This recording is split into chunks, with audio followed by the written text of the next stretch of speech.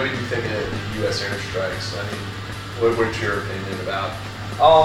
I'm sure they make mistakes, like the guys who were there before, and they, didn't hit their armor or anything like that. But from what I've noticed, they're about as effective as they can be, and the problem lies in the forces on the ground utilizing the airstrikes to their advantage. I remember one specific defensive position in Rojava. There's a village maybe 2-3 clicks away from us to our 11, and I mean they got hammered for 2 to 3 weeks. They would get hammered every other day, and there was another tabor that was over on our left, a bit closer to the village.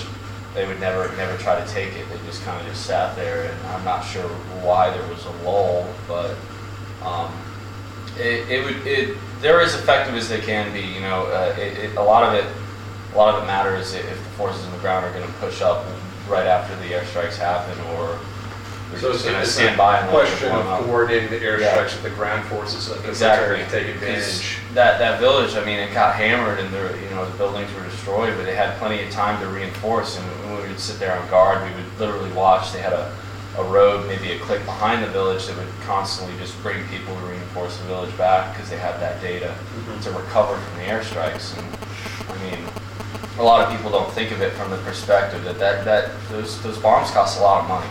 So they're not just, the U.S. and the coalition itself is not just going to just continuously drop those bombs if you're not going to really take a position. So you have ROEs too, and they have to positively ID through thermals. Yeah, absolutely, yeah. I think that's why they've been blowing up a lot of things like tanks and artillery pieces, because it's stuff that pilots can visually identify from the air. And in other cases, as we talked about before, they have to send JTACs in and actually get eyes on, confirm intelligence, etc. Let's get into this phenomena of foreign fighters. The Daesh have their foreign fighters, a lot more than we do on the good guys' side. We've seen numbers. I saw numbers like a year ago. They're like 30,000 foreigners signing up with ISIS. Maybe that's not a correct number, but we can all agree it's a lot. Yeah, a lot of people. Here on the good guys' side, foreigners coming and joining the YPG, Peshmerga. We've seen other people join up with the Christian militias. What do you guys make of this phenomenon? What do you think of these people who show up? Yeah, you get all types. You get people. You even get guys who are just trying to scam people for money. Sort of GoFundMes and just go around, take pictures. Like, I'm over here, send me money. Yeah. And you get guys who, didn't get to do much in their military career, so they want to come over here. I mean, I feel a little bit of that. You get guys who are just glory hounds, want to come over here for a few months and say, oh look, I went and fought, and I'm a soldier, I'm a warrior now. Or you get people who legitimately want to help Kurdistan. You get people who fit a few categories. It's just a wide variety of people that you meet, and you meet people who are very professional and over here doing great things. You meet guys who are just complete asshats who don't belong near an airsoft gun, let alone a real rifle. Civilians too. Yeah.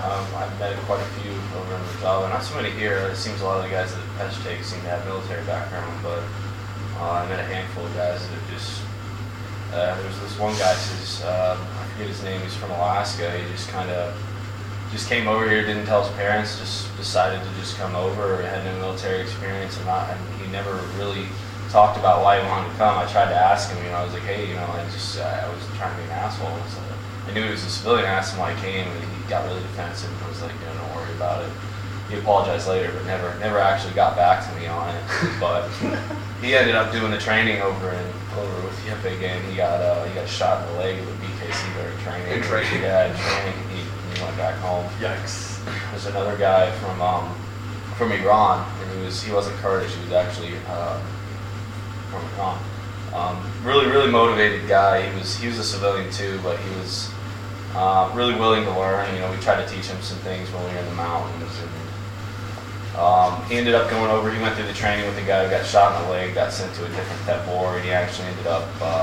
He died during a firefight. I think they said he took a round in the leg, lower abdomen on the side, and he bled out from lack of care. I guess they they didn't put pressure on the wounds or anything like that. One of the other foreigners, this is just what I've heard. I talked to the guy who was with him because I had met the guy and he was a really good guy. I wanted to know what happened. Put pressure on the wound, eventually put him in a truck.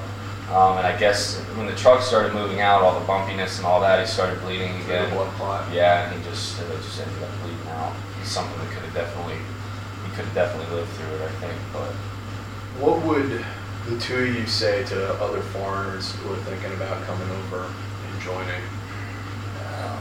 I think we're incredibly lucky to be where we are, and doing what we're doing. It's kind of hit or miss on who you end up with, where you go, who the contacts are you make, and what you end up doing as a volunteer. You might just sit around holding guard.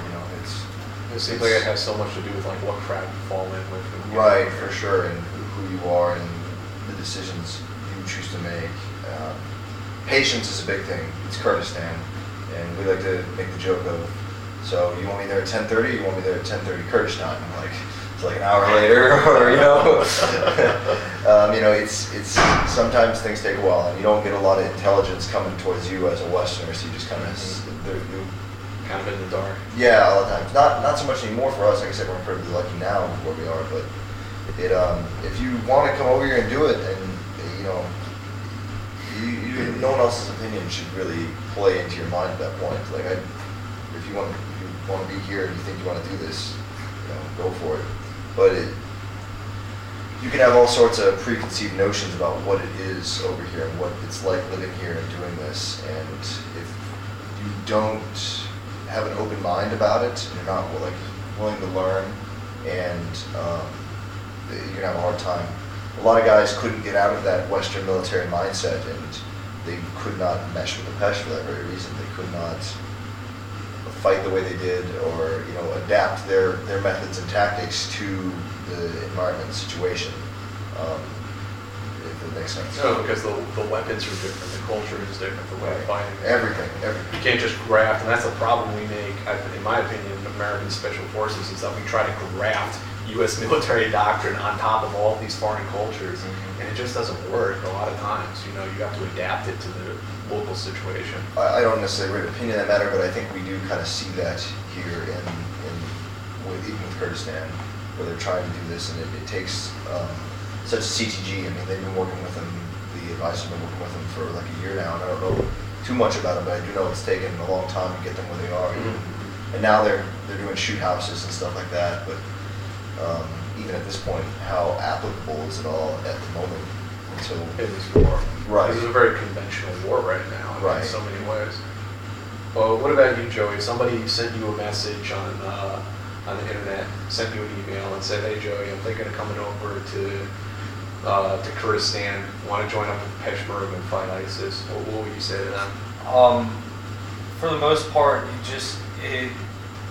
I would want them to make sure that they actually can help, and that they're prepared to be here for a while and actually not waste resources and this kind of thing that you see with a lot of people that come over here. They just waste logistics and resources, decide that they can't hack it, they leave.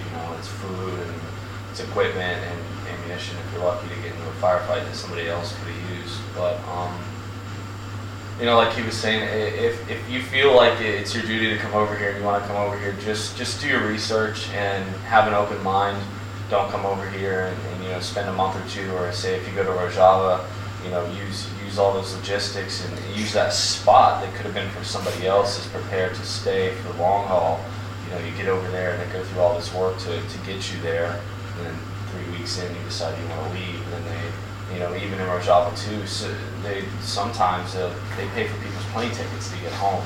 So that's also money that you're taking out of their pockets because you didn't think your decision through before you came. Yeah, that puts a bad image towards all Westerners. Yeah, it gives us a bad rep. Perception is reality, and then they look at all of us like, oh, well, you're probably just a cowboy or a war tourist. Mm-hmm. And you also want to make sure if you ask somebody who's over here to ask different people, because I've noticed some of the guys who are over here are kind of a bit salty about it, or people who went home.